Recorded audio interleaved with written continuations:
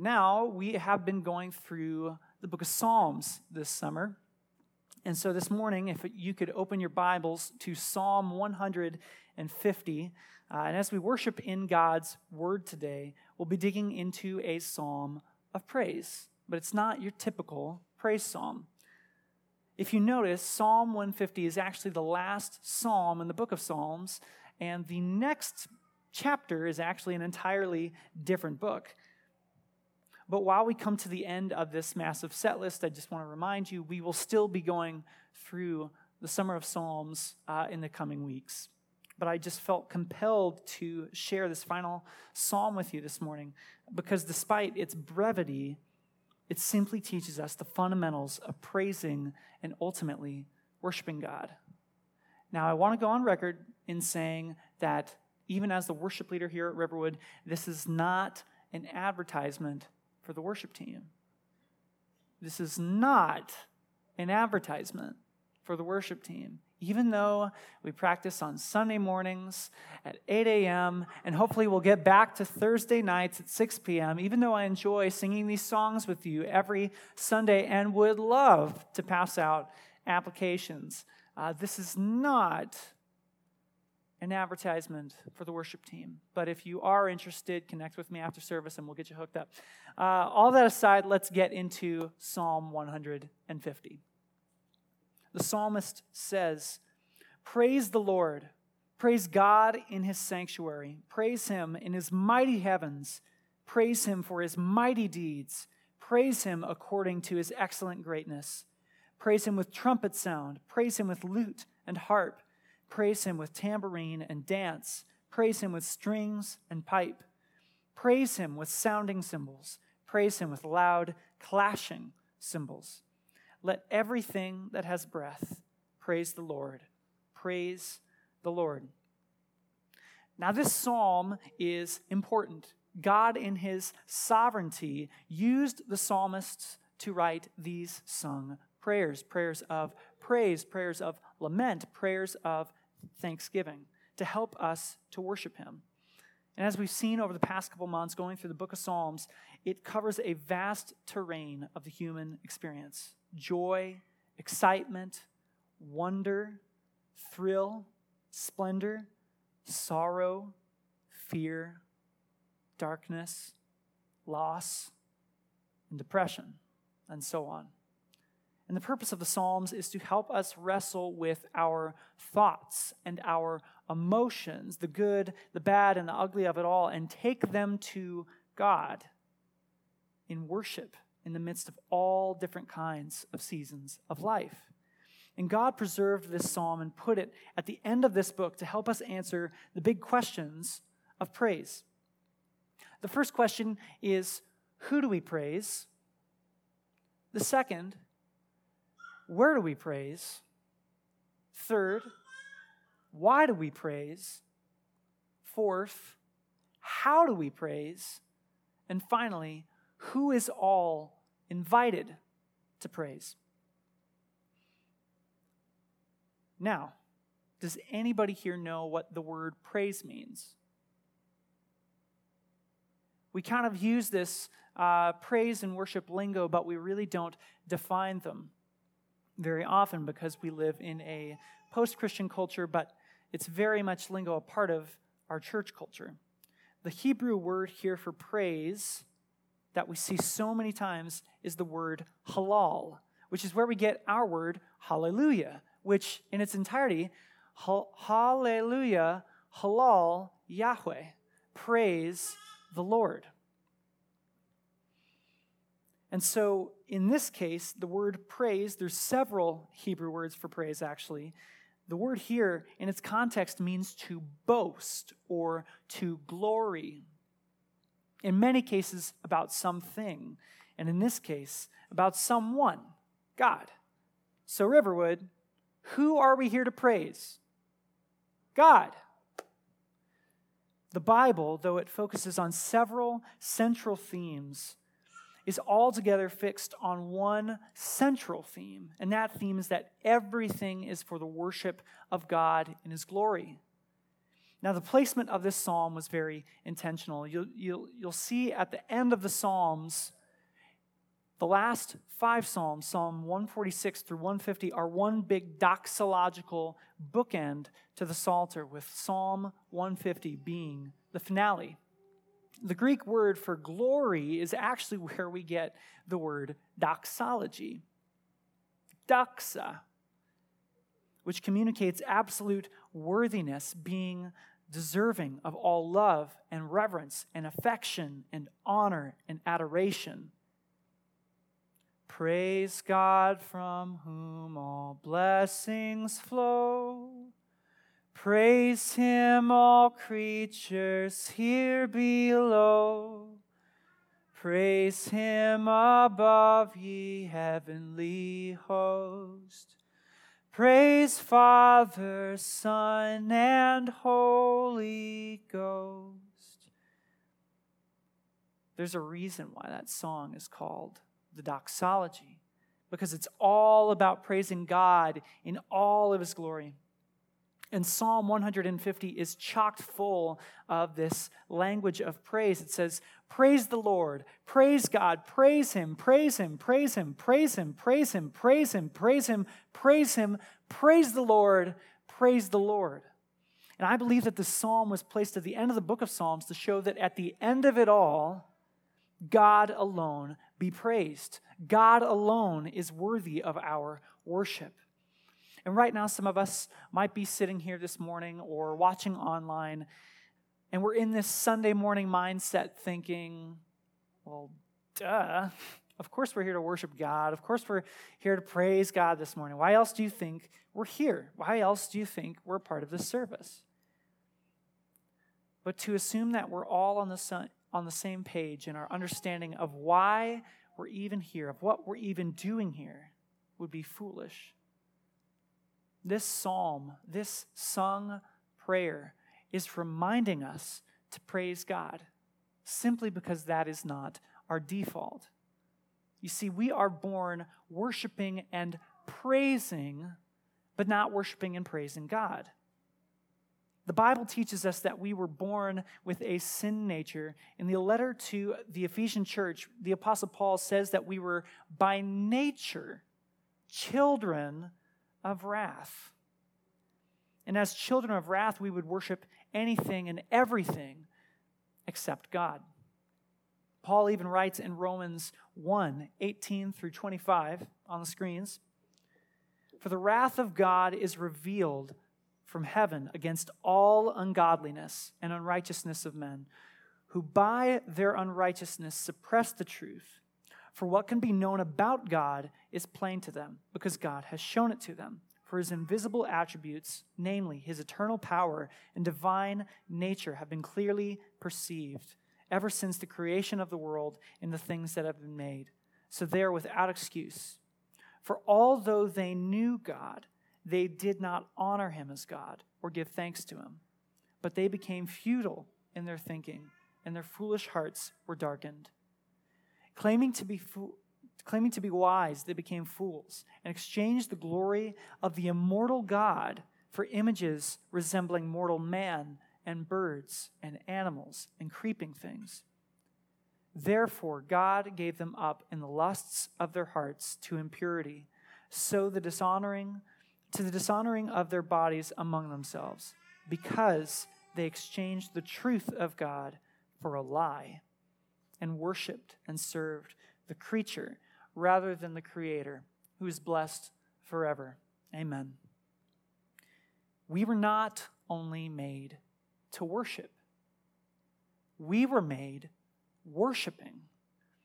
We can't turn off our worship on and off like a light switch, because we're worshipers from the core of who we are, continuously pouring ourselves out to the things that we love. So the psalmist reminds us and directs us, those who are redeemed by the blood of Jesus Christ on the cross, to praise God, because we often praise the wrong things. So now we move on to our next question. Where do we praise God? Well, let's go to the second section of verse 1. The psalmist says, praise God in his sanctuary. Praise him in his mighty heavens. And so the Bible uses this language of sanctuary very loosely sometimes. Sometimes the Garden of Eden in the beginning of Genesis is described as a sanctuary. Sometimes the tabernacle, which was this somewhat sort of temporary tent where God lived and moved around in, is described as a sanctuary. Sometimes the Old Testament temple is described as a sanctuary. But do you know where else is described as a sanctuary? Every tiny crevice to every vast expanse of God's creation. Every nook and cranny to the ends of the earth, whether that's here or beyond, is God's sanctuary. And the text also says, praise him in his mighty heavens. And when we realize that, okay, so who do we worship? The God of the Bible. Now, where do we worship? The psalmist responds, everywhere. Where do we worship God? Everywhere. And at the end of our worship gatherings, I'll usually send us by saying, now go and follow Jesus. Now that doesn't mean go and follow Jesus as long as we're all together, because that's what church is, right? Is a Sunday morning experience. No. When I say go and follow Jesus, that doesn't mean that we follow Jesus up until the end of the pavement, right outside. That doesn't mean go and follow Jesus up until Monday morning hits you in the face.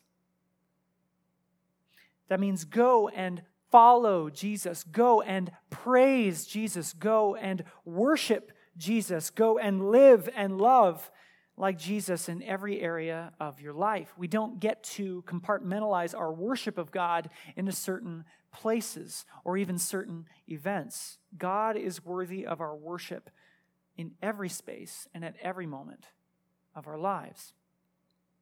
And our postmodern culture and our post-Christian society would tell us to go that route. That as long as our Christian faith is kept within these four walls, that's okay. As long as we follow Jesus privately, but not publicly, either in the marketplace or online, that's okay. And that's because living like that, where our worship is hidden and our praises are silent, will never make an impact. And sadly, this is true in my life. I'm okay with that sometimes.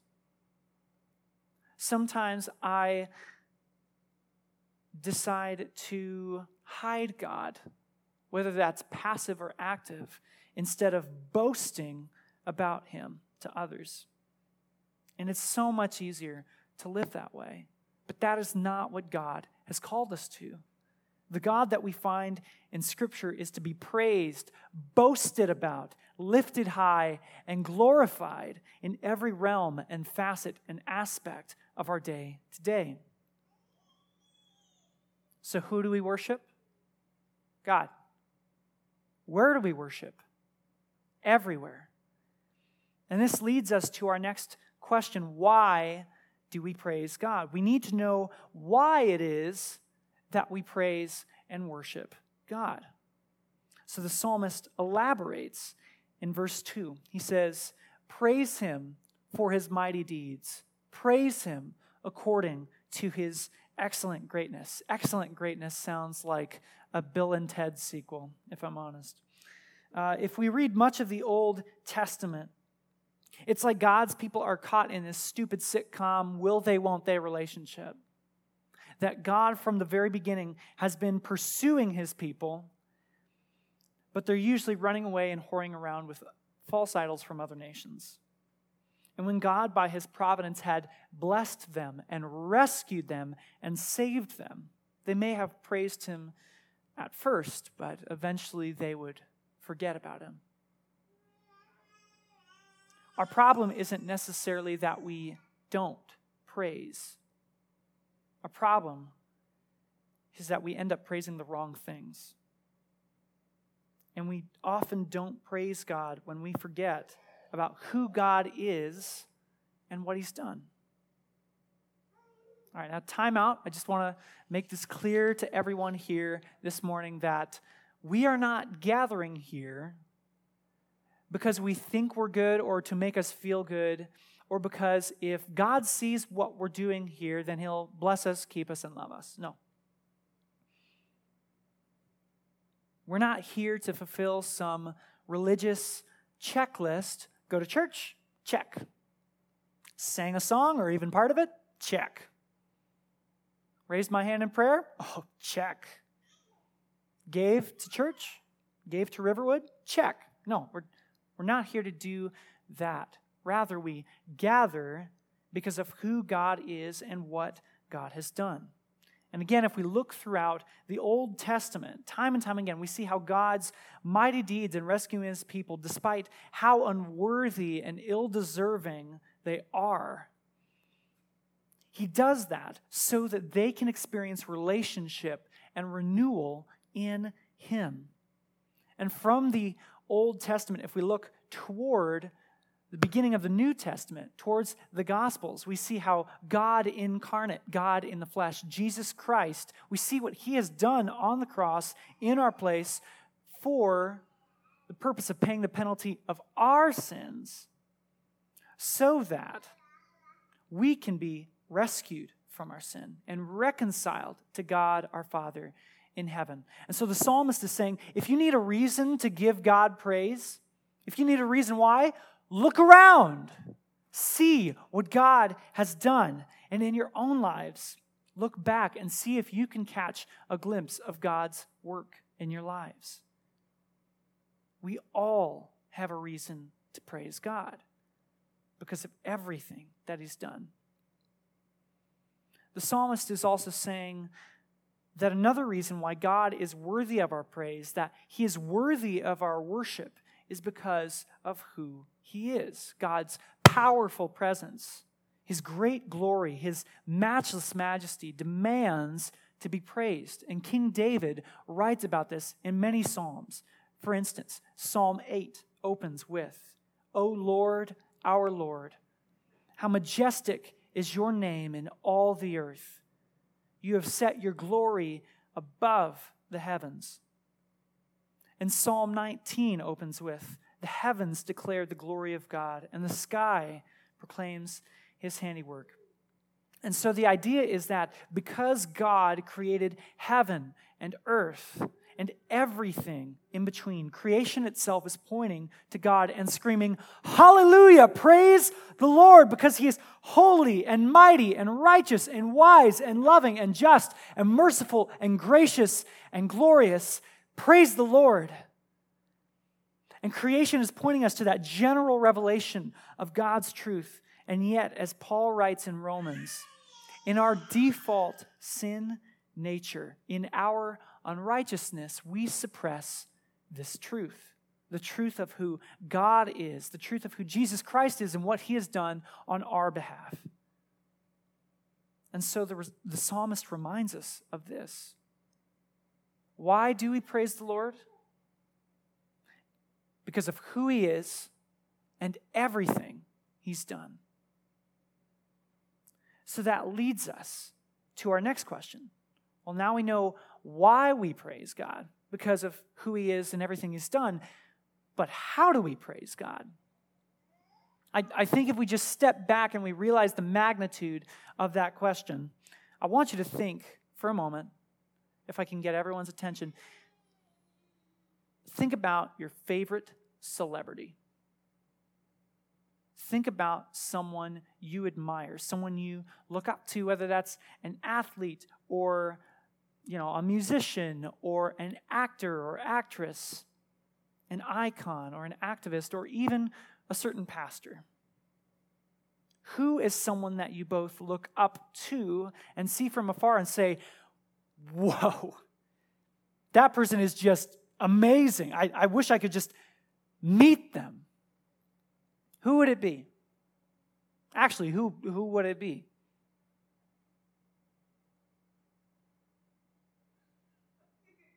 Everyone's just like, I don't want to say anybody. I don't want to get called off. Who? Shakira.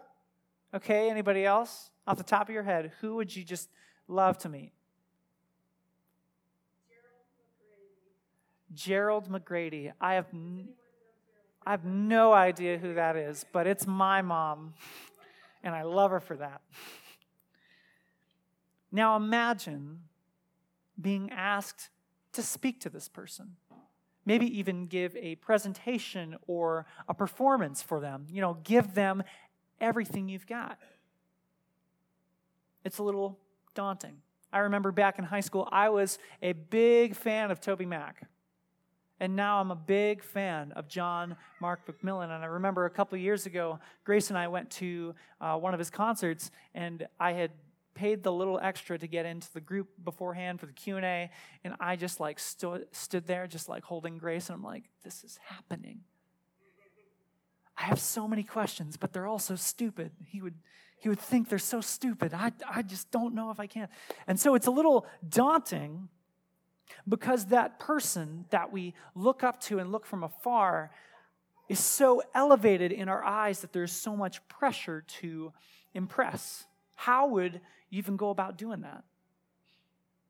And luckily, our God is not the stereotypical celebrity.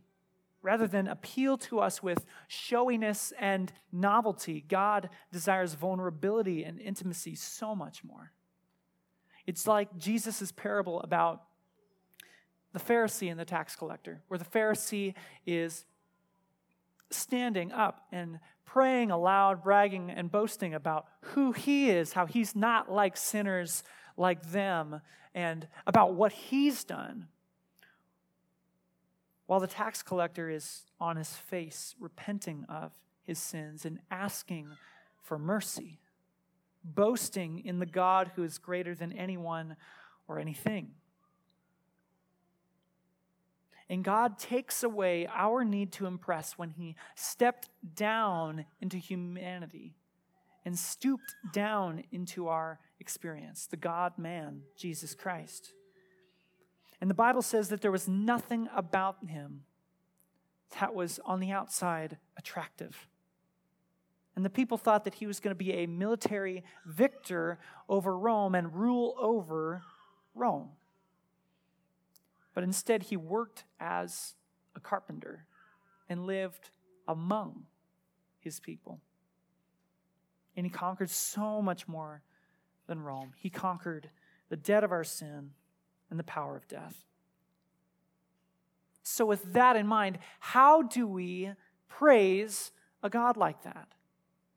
The psalmist says in verses 3 and 5, praise him with the trumpet sound. Praise him with lute and harp. Praise him with tambourine and dance. Praise him with strings and pipe. Praise him with sounding cymbals. Praise him with loud clashing cymbals. The psalmist responds, oh, how do you praise the Lord? Oh, how do you praise a just and mighty and holy God? With everything you have, with any instrument that is in your hands. And so we read this, and I know he's writing this in the context of congregational, musical worship through song, hence the instruments. And again, this is not an advertisement for the worship team. This is not an advertisement for the worship team. This is not an advertisement for the worship team. But in the grand scheme of things, I'm not going to bring my guitar everywhere I go. Sam's not going to lug around his keyboard everywhere he goes. Michelle's not going to bring her bass everywhere she goes. But what I'm getting at is that praise is not merely musical. Praise is holistic. Worship is all-encompassing. When we worship God together in this place, my hope is that you do not starve yourself for next Sunday. Our praise and worship of God goes throughout the week as we read in his scriptures, as we go work our jobs, walk our dogs, spend time with our families, invest in loving and serving our communities. And like I mentioned earlier, worship is not something that we can just turn off, because everything we do with everything we have is an act of worship. The Son did not start loving the Father when he went into ministry around 30 years old. The Son loved the Father from the moment that he was born. Through the loss of his earthly father, Joseph, through the difficult times growing up with his early brothers and sisters, through working a job as a carpenter, from hammering nails to nicking his thumb on occasion. In everything that Jesus did, he worshiped God the Father. And as we become more like God in our sanctification, which is where God in his grace continually conforms us and shapes us into the image of his Son, cleansing us from our sin and pressing us towards righteousness, we grow to love him more. And as we grow to love God more, our praises will likewise grow louder. Praise him with everything you've got, with everything he's given you. And so the psalmist brings us to our final question: who is all invited to praise God? In verse 6, the psalmist says, "Let everything that has breath praise the Lord. Praise the Lord." Who do we worship? God. Where do we worship? Everywhere. Why do we worship? Because of everything he is and everything he's done. And how do we worship? With everything we have. And he brings us to this final question: who is all invited to worship God? Everyone. He says, let everything that has breath, that's you and me, that's creation, praise the Lord. And if you know the creation account, you'll notice this beauty in the poetic exclamatory call to praise. In Genesis 2, verse 7, it says, "The Lord God formed the man of dust from the ground and breathed into his nostrils the breath of life. And the man became a living creature." And I love the song, "Great Are You, Lord," by All Sons and Daughters, because it captures that imagery. It goes like this: "It's your breath in our lungs, so we pour out our praise to you only." The breath that God has given us, he's given us to praise him. And we look around our world and see how people are just breathing out hatred, seething with anger and malice and disgust for God and people made in his image and likeness. We see political parties squabble and struggle for power. We see the alt-right neo-Nazis and the cultural Marxists wreaking havoc and breeding violence in our streets. We see churches split because, well, this issue is too political. This issue is too divisive. When it is, in fact, God's word that separates and divides the sheep from the goats. We see the wreckage that sin has left behind. And God sees it too. And God saw it in eternity past, before it ever happened. And his plan from the beginning, before he formed from the dust and breathed life into humanity, was to come in human form, die on a rugged cross in our place for our sins, and breathe his last. The God who breathed life into us so that we may worship him died and breathed his last because we didn't.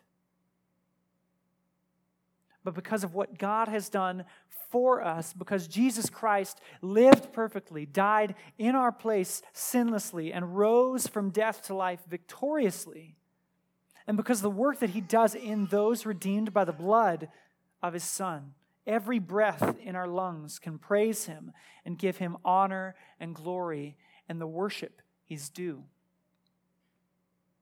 So, what do we do with this? What do we do with this psalm? My hope for all of us this morning is that our praises to God and our worship of God does not stop here. Remember, we are not only made to worship, we are made worshiping.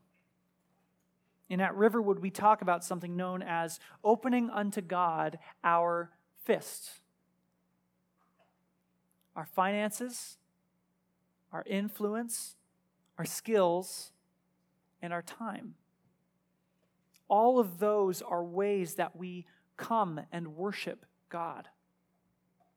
The funds that God has blessed us with, if God is all good, then he knows what to do with it. The influence God has given us in our respective circles, he never makes mistakes. So may we follow him into whatever conversation or opportunity he puts on our path so that we can point people to him. The skills that he's graced us with,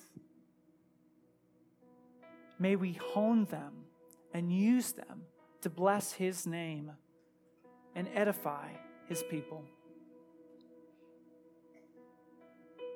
And the time that he's allotted us with, how the Bible speaks about the time that we have on earth is like a vapor, like a mist.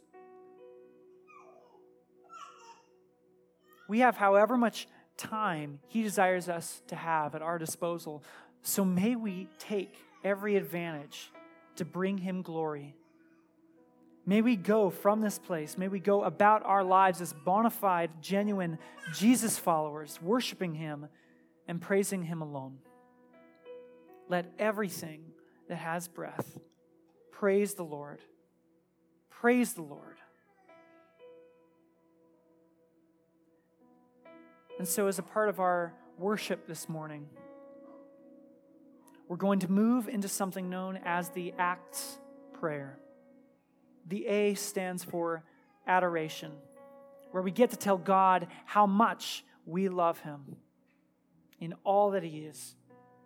The C stands for confession, where we go to him in repentance of sin, knowing that while no wrongdoing escapes his sight, he is ready, he is waiting to forgive. The T stands for thanksgiving, where we get to thank God for all that he's done for us, that all that he's done on the cross. And the S stands for supplication, where we earnestly and humbly ask God to meet us where we're at and meet our every need, that we depend on him with every ounce of our lives. How we're going to go about this is I'll say a small prayer for each of these respective contexts and leave about 30 seconds for us to pray either out loud or silently in these contexts of adoration, confession, thanksgiving, and supplication. Let's pray. In adoration, our Father in heaven, we come here this morning to worship you, to sing your praises. Lord, we love you for all that you are, in your majesty and in your mystery. You've made yourself known to us that we may come to know you, receive you, and love you in return. We love you and we adore you, O God.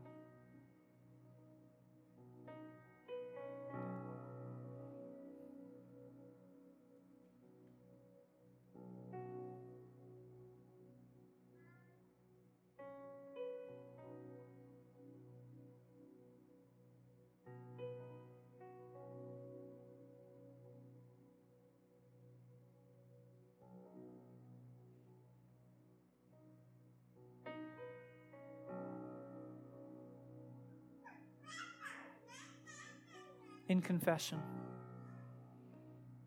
Oh Lord, we come to you this morning not bragging about how good we think we are or about what good we may have done. We come asking for the forgiveness of our sins, for you know who we truly are. Oh God, we ask you to mortify us of our sinful nature and tendencies that always lead to death. Create in us a clean heart and renew a right spirit with us. We confess these things to you, oh God.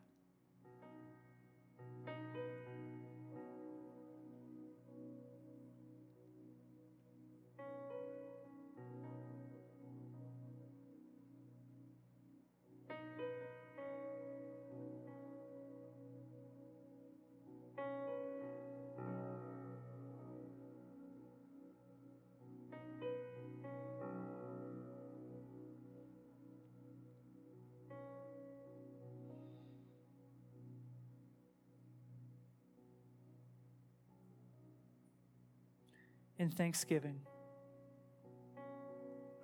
Lord Jesus, we thank you for your work upon the cross, that in you we have redemption in your blood, the forgiveness of our trespasses according to your grace.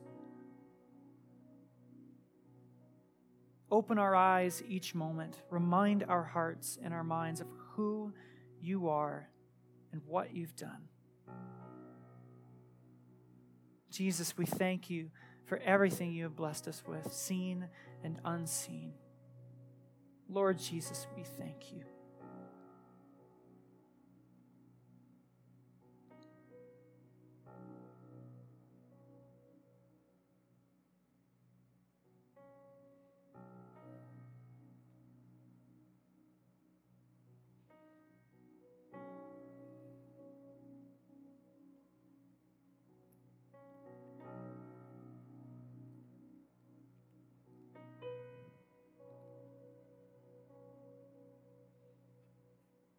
And we pray in supplication. O Lord, our Lord, we come this morning asking, begging you to supply us with our every need. We are totally dependent on you. We know that you are a Father who provides for your children.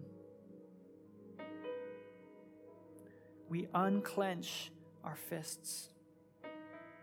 We surrender everything that we hold dear, and we open our empty hands to you. We trust you alone, O Lord, to provide.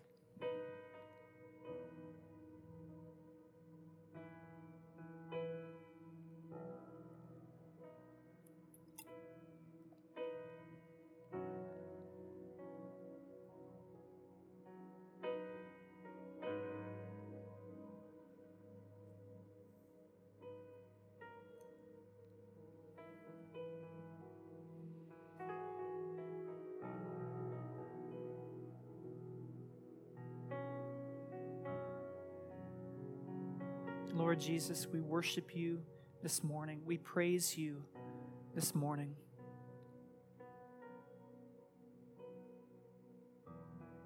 Let us sing to him this morning.